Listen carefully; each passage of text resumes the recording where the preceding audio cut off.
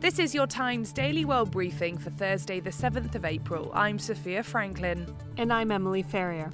The Pentagon says Ukraine can still win the war against Russia. Mr. Putin has achieved exactly zero of his strategic objectives. And tens of thousands of protesters march in Sudan. This is not the end, and we will keep coming out until we regain our democracy and our revolution.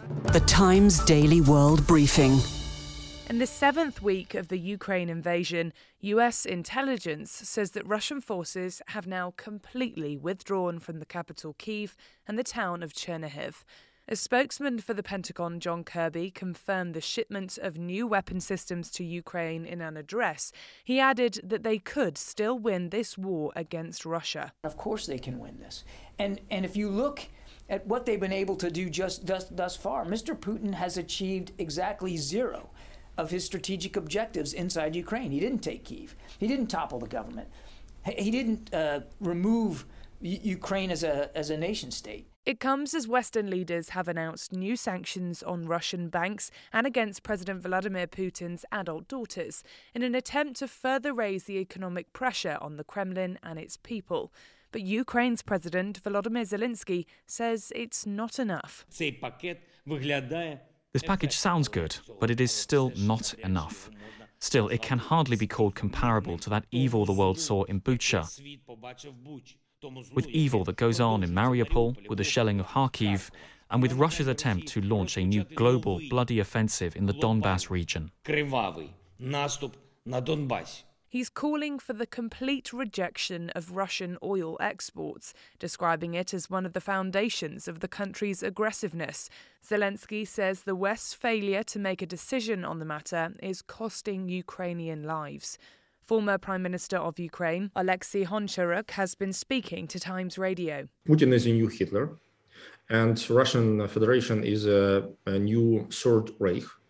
And it means that to stop them, it's absolutely necessary to install total economic isolation, total trade isolation, total financial isolation.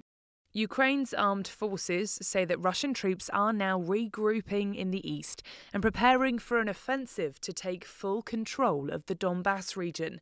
The Deputy Prime Minister is urging residents of Kharkiv, Luhansk and Donetsk to evacuate before Russia intensifies attacks there. Alexandra Matvichuk is head of the Center for Civil Liberties in Ukraine and is in the capital. We still try to find confirmation of information that Russians started to bury the corpse of dead civilians when they shot it and killed during all these days. Unfortunately, it's very difficult to check, but it's very possible to be true because this war has informational dimension and Russia tried to hide the track of their atrocities. It's said that the next 3 weeks of the war are crucial. NATO leaders are still in Brussels trying to agree what they can do. Riho Taras is a former commander of the Estonian Defence Forces and current MEP for Estonia. The Ukrainians are fighting actually our war, and Putin has very clearly said that it is about fighting NATO, fighting Western countries. And Medvedev a couple of days ago said that Putin wants to create a space from Lisbon to Vladivostok. So it is about Europe, and therefore I urge all the countries to deliver best offensive weapons they can to Ukraine, because Ukrainians have shown that they are ready to use them properly and really defend their country. The Times of London reports that the UK is willing to send armoured vehicles in a final push to expand the war effort. Meanwhile, the Czech Republic has stepped up weapons supplies to Ukraine, becoming the first country to send tanks to help in the fight against Russia.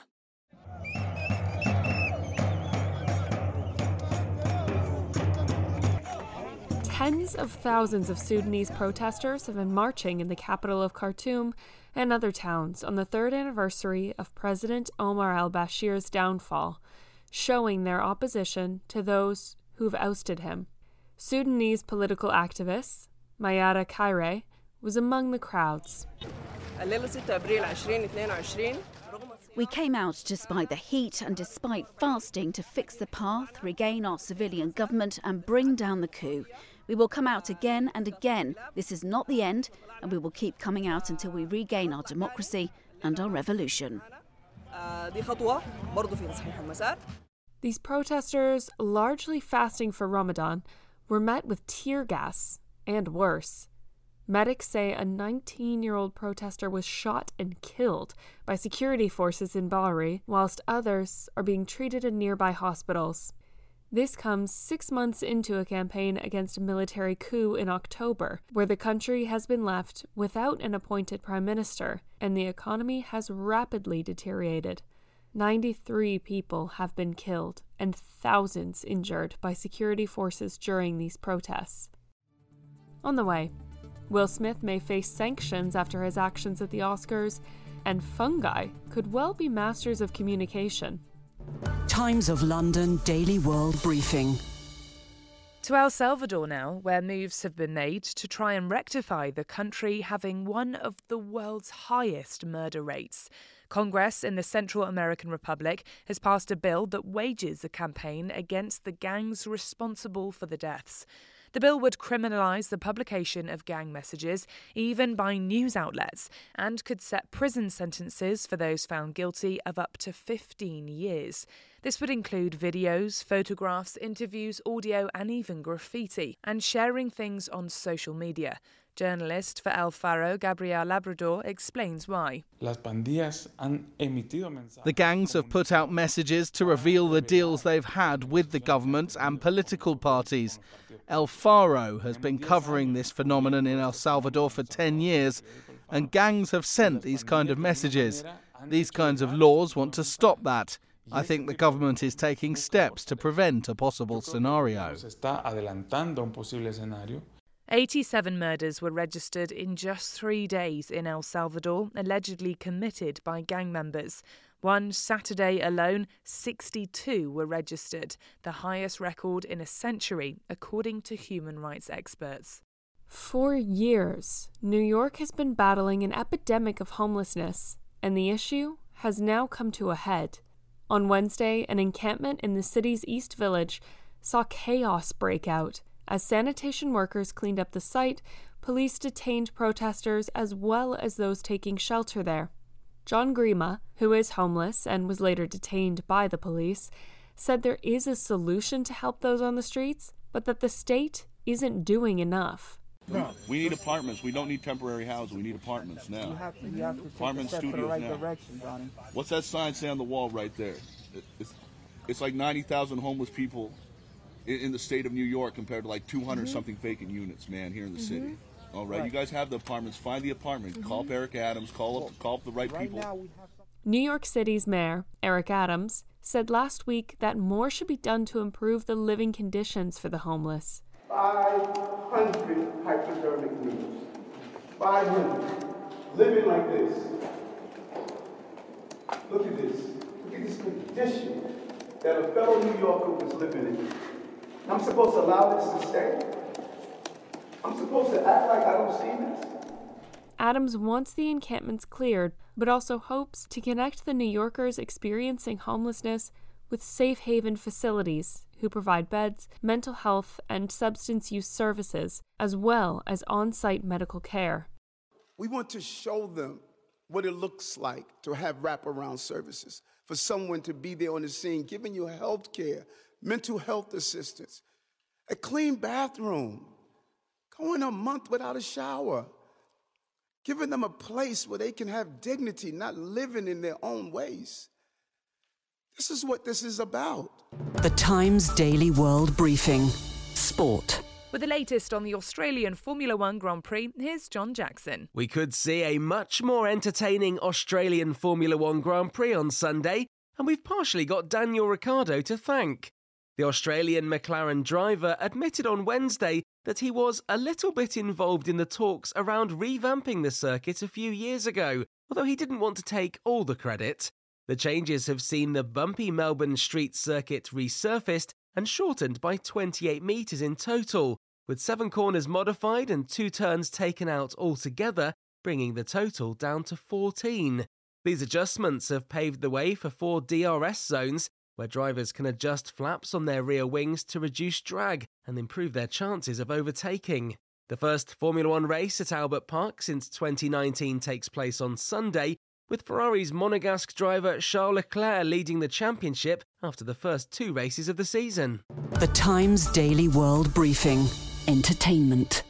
Will Smith may be facing sanctions soon for slapping comedian Chris Rock live on stage at this year's Oscars. Smith assaulted Rock after he made a joke about Jada Pinkett Smith's shaved head, which is as a result of the condition alopecia, comparing her to G.I. Jane. Smith then shouted obscenities from his seat before going on to win the Oscar for Best Actor for his performance in King Richard, less than an hour after the altercation. The Board of Governors for the Academy of Motion Picture Arts and Sciences has announced that they have brought forward a meeting to discuss the matter, saying that things have changed on the agenda so the timeline can move forward. The Academy was to initially discuss expelling Smith, but he's chosen to resign in an Oscars first. And finally, they sprout all over the world, seemingly silently and self-contained.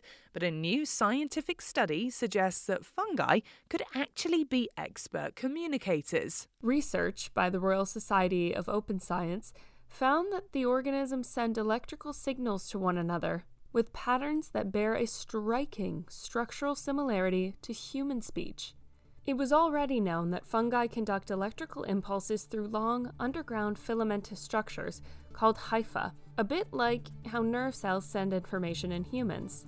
Scientists are now trying to analyse what this all means, whether they're communicating things like newly discovered sources of attractants and repellents, or whether they're actually saying nothing at all. Only time and research will tell. And that's your Times Daily World Briefing for Thursday, the 7th of April. This podcast from The Times is brought to you in partnership with Google Podcasts.